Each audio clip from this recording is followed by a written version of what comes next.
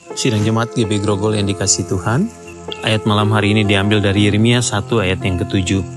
Tetapi Tuhan berfirman kepadaku, janganlah katakan aku ini masih muda, tetapi kepada siapapun engkau kuutus, haruslah engkau pergi, dan apapun yang kuperintahkan kepadamu, haruslah kau sampaikan. Saudara, ayat ini memberi kepada kita satu penegasan penting, bahwa Tuhan menghendaki kita untuk taat kepadanya. Pergi melakukan apapun yang Ia mau kita lakukan. Dalam konteks Yeremia, Tuhan mau supaya Yeremia pergi dan memberitakan apa yang Ia hendak perintahkan untuk Yeremia katakan. Sesuatu yang menggambarkan kebenaran yang harus tercermin dari cara hidup Yeremia. Kondisi ini sangat tidak bergantung kepada realita Yeremia yang masih muda, tetapi bergantung kepada kebesaran Allah, kuasa kemuliaan Allah, kewibawaan Allah yang memerintah. Dan kita bersyukur karena dari konteks Yeremia kita tahu bahwa Allah mampu memakai siapapun dalam keterbatasan dan kelemahan dirinya, bahkan sesuatu yang ia rasakan membelenggunya.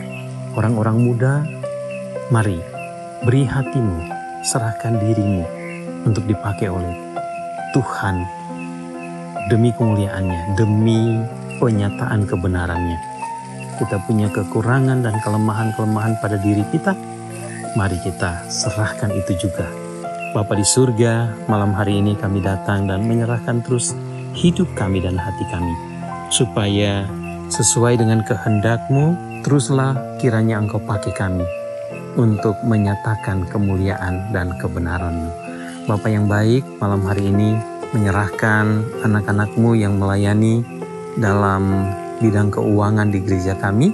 Berkati saudari kami, Liliani Halim, dan bersyukur untuk kesetiaannya dan ketekunannya melayani Tuhan melalui bidang keuangan. Tuhan terus memberkati, memakai dia dengan segala hikmat yang Tuhan berikan, kecermatannya dan ketelitiannya, supaya dia dapat mengembangkan pelayanan keuangan supaya menjadi sesuatu yang berdampak besar bagi kemuliaan Tuhan.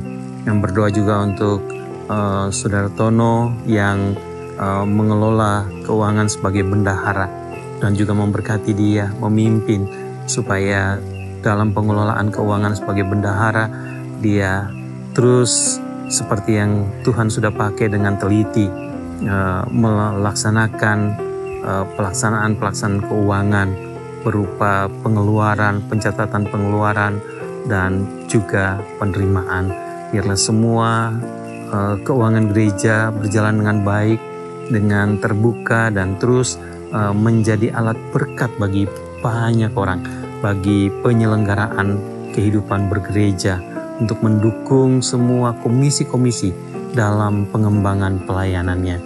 Untuk Pak Yamin juga yang dengan setia terus-menerus membantu panitia keuangan dalam pengelolaan.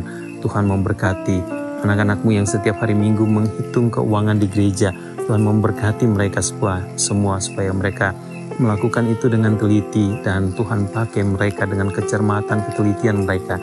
Mereka menjadi berkat dan menolong jemaat dalam mengembangkan keuangan gereja, mengelola semua bentuk pemasukan dengan baik, pencatatannya dengan tertib. Terima kasih Tuhan, terima kasih untuk anak-anak-Mu yang melayani dalam komisi keuangan di gereja kami. Terima kasih juga malam hari ini kami berdoa untuk keluarga Bapak Diakon Suhadi.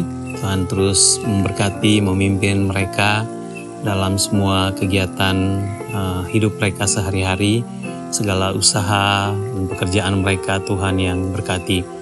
Bersyukur karena mereka di tengah-tengah keberadaan mereka dalam usia yang sudah senior, mereka tetap juga setia kepada Tuhan, tetap tekun dalam pelayanan, dan terus hidup dalam iman dan pengharapan-pengharapan yang teguh pada Tuhan. Terus berdoa bagi anak-anak mereka satu persatu. Tuhan kenal dan Tuhan tahu anak-anak mereka, keluarga masing-masing.